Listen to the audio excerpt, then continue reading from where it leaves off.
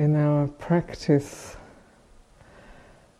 there is a combination of putting in effort, rising up, going past our comfort zones, and letting go into a larger holding. So when we spoke at the beginning of the retreat about bowing, and each morning we're taking refuge in the Buddha, the Dhamma and the Sangha, so that's like the larger holding for us. And also this retreat container, the schedule, the not super early, but perhaps for you early morning meditation, and the renunciation of not having dinner, and the daily schedule, morning and afternoon practice periods and evening practice periods. This container is part of what helps to push us past our comfort zones, our normal, what we think we are and what we think we can do. So it's very important to keep this, schedule. It's not just to keep the schedule, but to use this schedule to go past the ideas of, no, I really can't get up at this time, or no, I really need to have a little rest now, or I'm just feeling too agitated. So the retreat container provides, in a way, a mirror for the mind. So it's not an optional container. It's like we've all come onto the retreat, and so 6 o'clock we need to be here, or earlier is great also, to really be here and to have that time of stilling and settling. And it may not feel like stilling and settling. It may feel restless and agitated or sleepy, but we just show up. And that rising up to the container in this way does its own work on us. So there's the applying the mind to the meditation object, which is very important, the arousing mindfulness in everything we do, if possible. And our tendency is, well, it's easier to be mindful of the things that are more pleasant, the things that are more comfortable.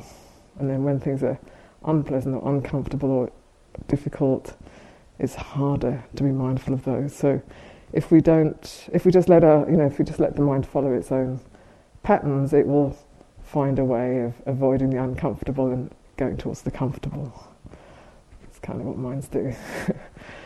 The ego does that. So this is an opportunity to explore, where's the resistance, where's the fear, where's the aversion, where's the dullness, whatever, and to explore, that what limits us, in what way are we being pushed around by our feelings, because that's kind of what happens. Nice feeling, we're pushed towards it, and unpleasant feeling, we're pushed away from it. And so we get pushed around by feelings and moods. And this structure here that we've all entered into provides an opportunity to see that more clearly, but only if we use it. So if we pick and choose, we don't really learn very, very much in this context.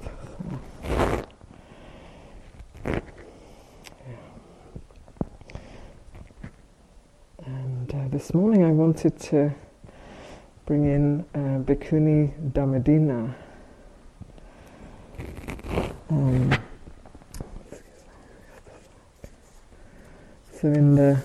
She's one of the Bhikkhunis who's mentioned in our Arahant Bhikkhuni chant, the 13 foremost Arahant Bhikkhunis. And the Buddha praised her for being the most excellent of Dhamma teachers.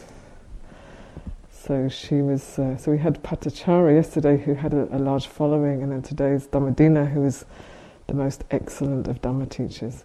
We actually only have one of her teachings in the suttas that's been passed down, because mainly the suttas are the Buddha's teachings. But there is one of her teachings which is a very profound teaching in the Majjhima Nikaya. And Dhammadina she's from a middle-class family, a merchant, married a merchant, and was a happily married woman, and her husband Visakha went off and listened to the Buddha's teaching. So they were living in an area where the Buddha was wandering and teaching.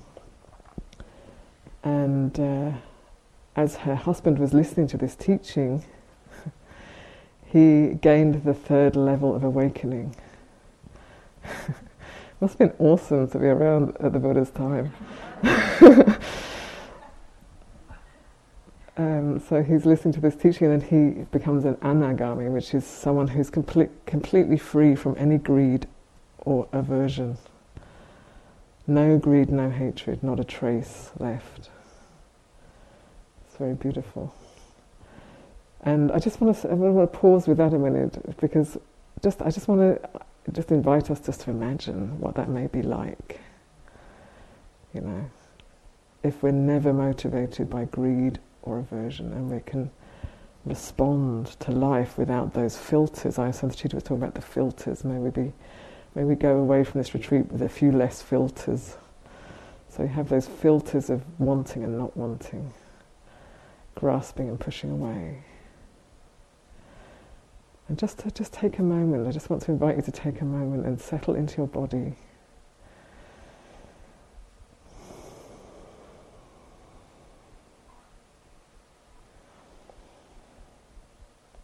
And just imagine if one could live from a place where there isn't that agitation of wanting and not wanting. So we wouldn't turn into a lump of jello or anything like that. There's still responsiveness, there's still intelligence, there's still wisdom, generosity, compassion, clarity. But we're not pushed around by wanting and not wanting.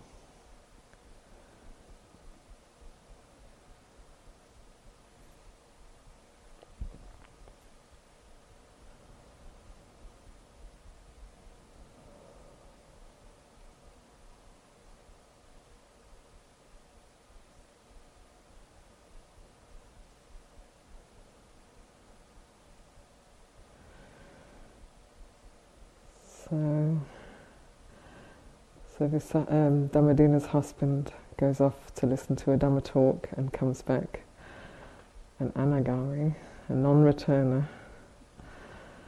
And he comes home and his wife is loving and tender, and then he's like pushing her away, and she's saying, "What's wrong? What's happening?" And he's saying, "You know, I can't do that stuff anymore. I can't enjoy making love, and I can't enjoy delicious food anymore. It doesn't mean anything to me anymore." So this is one of the things that can happen as one gets far on the path. And you know, he's still loving and kind, and he wants to make it clear it's not her, she hasn't done anything wrong, there's nothing wrong with her, but his heart has changed, and the desires that were once there are no longer there. And so she wants to hear this great Buddha, and she also attends the teaching. I'm not sure how quickly her insight happens, but she goes to listen to the Buddha teaching. Well, actually, he encourages her to ordain as a nun. So in India, in the Buddha's time, a woman was owned, essentially, was the kind of the property of a man, so to speak, or was under the care of a man. So it wasn't that you're a woman and you have your own life and you can do what you want, but you would be, you know, who you were married to would be a big deal. And like yesterday, the story of Genta. Thank you, Genta, who had all of these suitors, who would have been fighting over her, perhaps, and many of them would have been landowners and so on. The father decides, you become a nun so that we don't have this problem. So that would be the father's decision. He could do that. So Dhammadina's married, and her husband is kind of basically a renunciant now, and so he says, you go and join the order of nuns. And she wanted to, she was interested to do that. So she became a bhikkhuni, and she practiced very diligently, and eventually, with her very steady, diligent practice, she was also completely free of wanting and not wanting. And then she carried on practicing and became fully enlightened, free of even the faintest trace of delusion.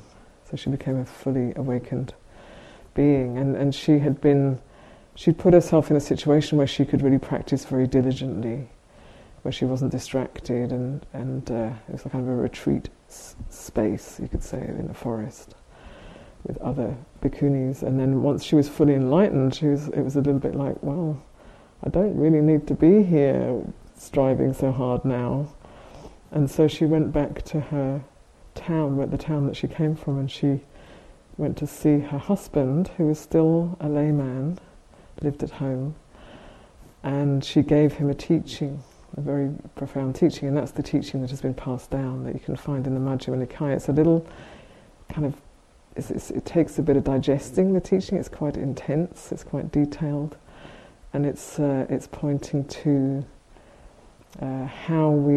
what we hold on to as me and mine in a very kind of detailed way. So how we create a sense of self, how we hold on to that, how we construct it, and how we can let that go.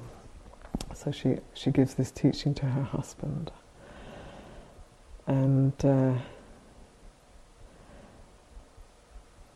so I don't know, I find it interesting that these people, these are just like people, married, living at home, having their life, and I guess there must be some karmic, some special karmic, what do you say? The fact that they're alive at the time of the Buddha, probably there's some pretty good karma there, but let's put it that way. So that will be part of the picture. But it's also, these are ordinary people. It's not like these people have been doing deep meditation for a long time, but so it points to this potential in each of us to awaken, that the truth is always here, the Dhamma is always here and now. It's always here and now. And then there are these veils of delusion and constructs that we create that stop us from seeing the truth that is always here. And that's why we have these practices, that's why we go on retreat, that's why we have daily practice, and various different kinds of practices have evolved over the years from the Buddha's teaching. We do those practices not just, partly we do become a better person, it's true. Most people will recognize that. We do become a better person through the practice, and that's a beautiful part of it.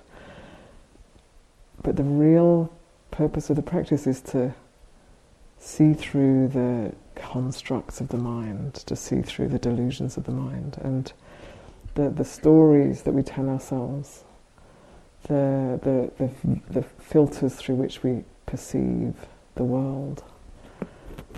So it can be very helpful to know our tendencies. We were speaking in our little group yesterday.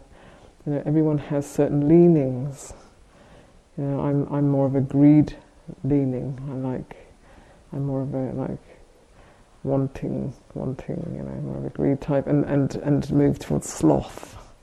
So those are my leanings: greed and sloth. Not terribly inspiring. So that's my basic kind of. That's the sort of baseline that I need to work with. Some people maybe have a lot of fear and anxiety, And so that's then to know that there's a lot of fear and anxiety, and that's like a lot of the wind element. So it's hard for things to settle, and things get agitated very easily. And so if that's your tendency, is to feel your feet on the ground, touch the earth, help yourself to settle, and not to believe every thought that goes through the mind. If you have a lot of aversion, always pushing things away, wanting it to be a certain way, and getting upset with people, it's not the way it should be. And so then, the tendency is to try and control everything out there so that you don't have to feel the aversion. But you can't control everything out there. So one has to turn back here and look at and be with the feeling, the unpleasant feeling of aversion inside, of not wanting. And the greed types like mind leading, have to reflect on the true nature of things. So, delicious food, what happens to that food? Put something, as you see, there's something wonderful on the table, and it's on your plate, and it's on your fork, and it's in your mouth. There's that moment just before it gets into your mouth, and it's in your mouth, and it's all of that time. It's kind of beautiful and wonderful and delicious, and for a few moments, it's delicious on your tongue, and then very quickly, like if I were to do that, and then within about three times chewing, were to spit that food out, it's not going to be very appetizing. I wouldn't want to offer it to anyone else, And then that's just after a few chews, and then you swallow it. It gets mixed up with all of the acids, and it goes through this. The digestive system comes out not very attractive. So that for a greed type, that's the reflection, is to follow those attractive things all the way through to their unattractiveness, because everything has both. Not everything has both, but everything that's attractive ends up being not so great if you follow it through. So that's the practice of the greed type. And then if you have a strong tendency to sloth and sleepiness, that can be motivated by various things. It can be it's a basic sort of delusion, not really wanting to be present, not being able to stay awake, and it can come from. It can be based in aversion. I don't really want to be here. I don't want to have to deal with this. Or it can be based in desire. I want it to be more interesting, more stimulating. It's not interesting enough. So it's helpful to know what one's leaning is in a very honest way, not in a personal way. In that, I'm such a bad person. I'm so greedy, or I'm such a bad person. I'm so afraid. Or not like that. But just like, there's that leaning in that direction. There's a bit of an imbalance in that direction. So that needs to be cared for. So as we do this work, it gives opportunity to see through the habits and the stories of the mind. And in a way, a person is kind of a story. We kind of are a story. My history, it's kind of fun for me to be with Lucy because we're both British, and all of these British things keep popping up about tea and tomato ketchup and those things, and it's like, there's this story of Britishness, that's got something there, it feels it's got a certain tangibility, but it's a story, it's a story and a patterning and a conditioning. So to recognize those stories, they are, and hear them. I don't mean listen to them as in follow them, but hear them. What are they saying? What are they telling you? There's a very common story is there's something wrong with you, or you're not good enough, or if only you were like so and so. If only you could do this. There's these stories of lack. And then they keep us perpetually trying to become the perfect person, trying to become whole. But as a personality, we can't. There is no wholeness to a personality. It is flawed. That is. They're made that way. So in this samsara, in this realm of birth, aging and death, we look for perfection, but it's built in such a way that you will never find it. You'll never be able to settle into that because it's not there. The perfection is in the resting back into presence, seeing clearly. So we need to, it's kind of a subtle shift and a radical shift from trying to sort it all out to, and we do need to sort certain things out. We need to keep good ethics, and we need to transform. We need to see and transform the habits of the mind that are negative and critical and resistant, and those that are greedy and always striving on for something in the future. So somewhere in between those two is this beautiful, bright, clear place of abiding.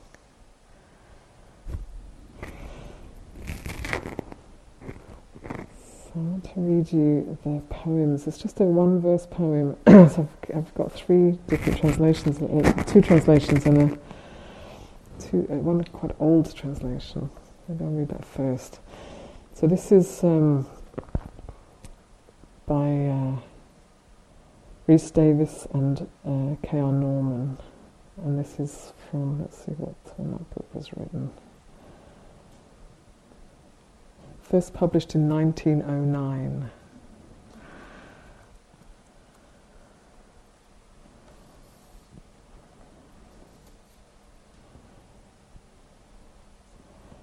In whom desire to reach the final rest is born, suffusing all the mind of her, whose heart by lure of sense desire no more is held, bound upstream, so shall she be called. In whom desire to reach the final rest is born, suffusing all the mind of her, whose heart by lure of sense desire no more is held, bound upstream, so shall she be called.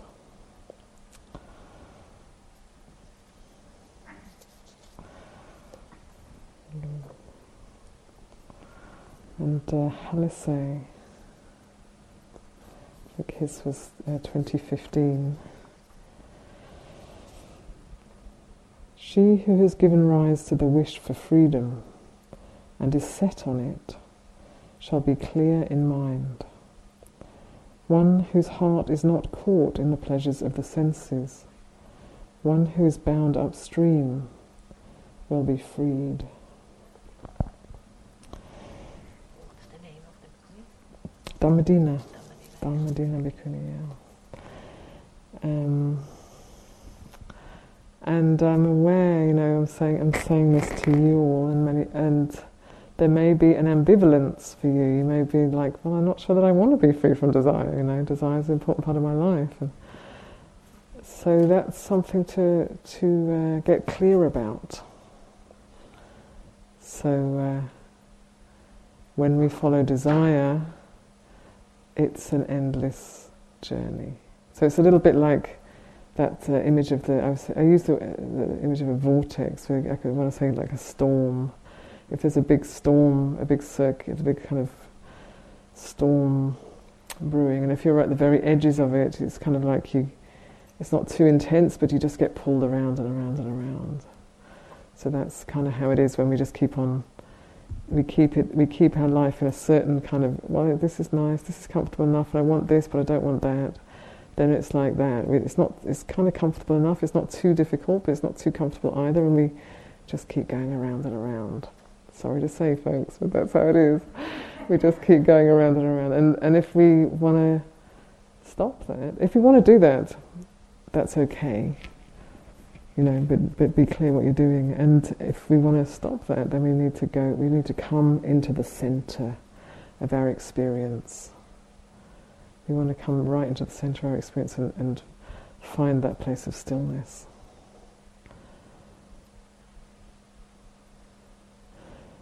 And there can be a wholesome, there's like wholesome desires, like the desire to benefit beings, the desire to liberate the mind. There's these desires that will actually lead one to freedom.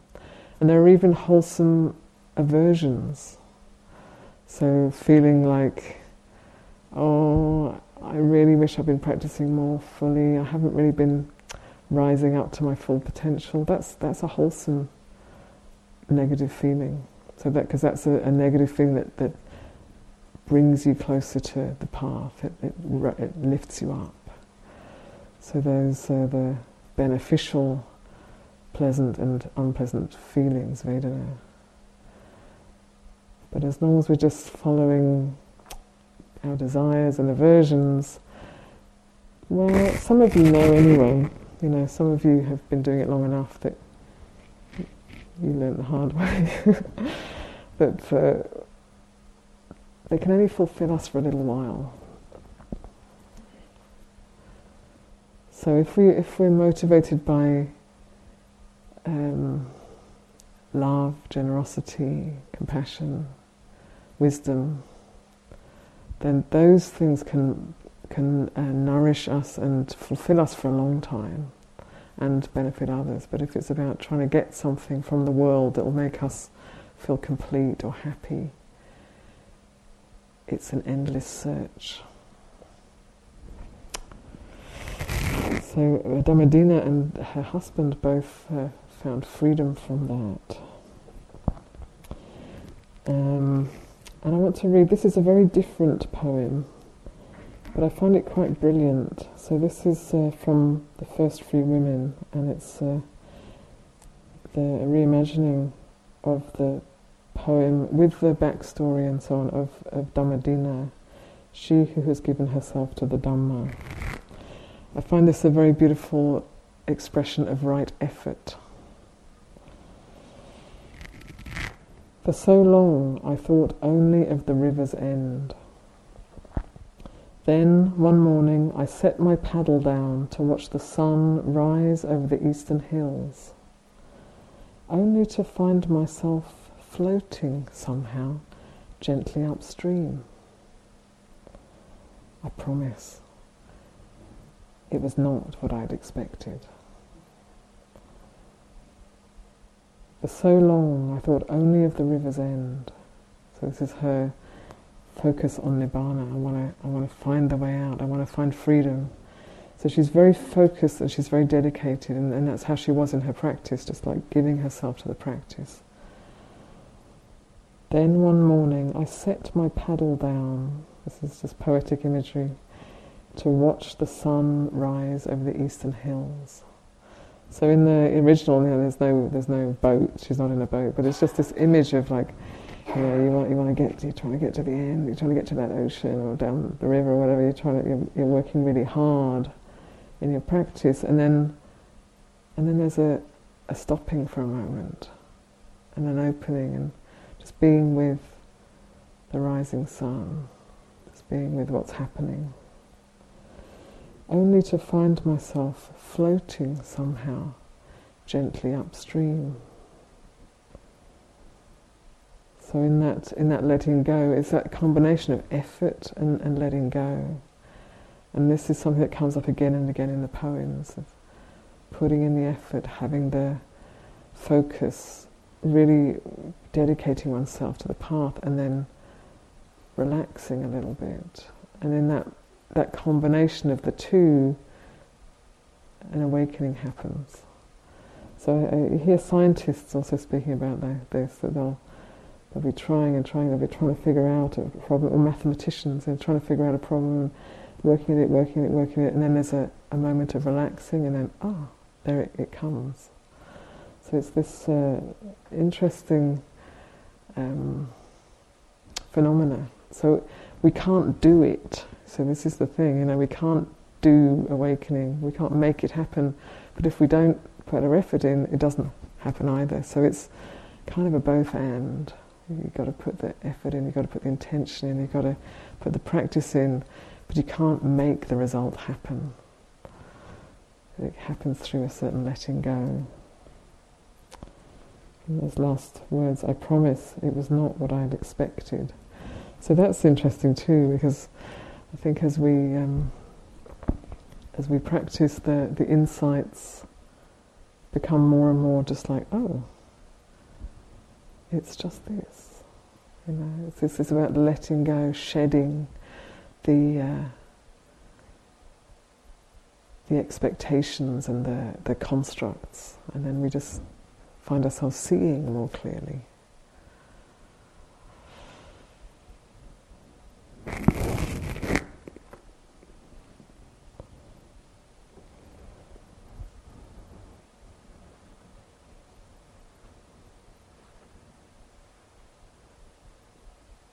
So it takes a certain amount of faith, of confidence, of conviction, or whatever, trust, of just do the practice. Just do the practice anyway, even if you don't necessarily know where it's going to lead or how it's going to work. And the energy, the persistence is very, very important. If we just do little patches here and there, we never really build up enough momentum. So energy, the mindfulness is essential. It's an essential component. The wisdom wisdom is seeing things as they are, seeing the arising and passing away of things. And the collectedness of mind, so helping the mind to sort of corralling the mind into collectedness, reining it in. And this isn't a sharp. This isn't like a tight.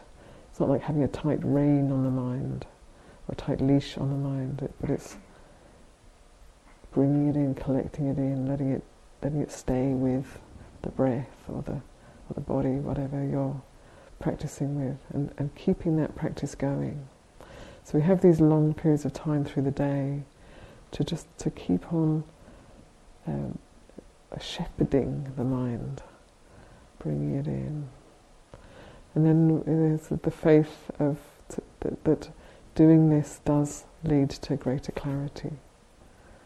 Certainly, I know Ayya Sanchita and I are not fully enlightened or anything like that, but having known it myself and Ayya Sanchita for many years now, you see the practice changes you, things fall away. So, having the faith to keep on stepping into that. So I want to offer that this morning.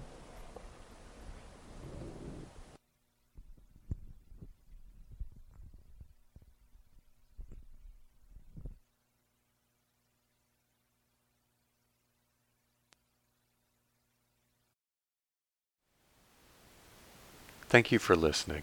To learn how you can support the teachers and Dharma Seed, please visit dharmaseed.org/donate.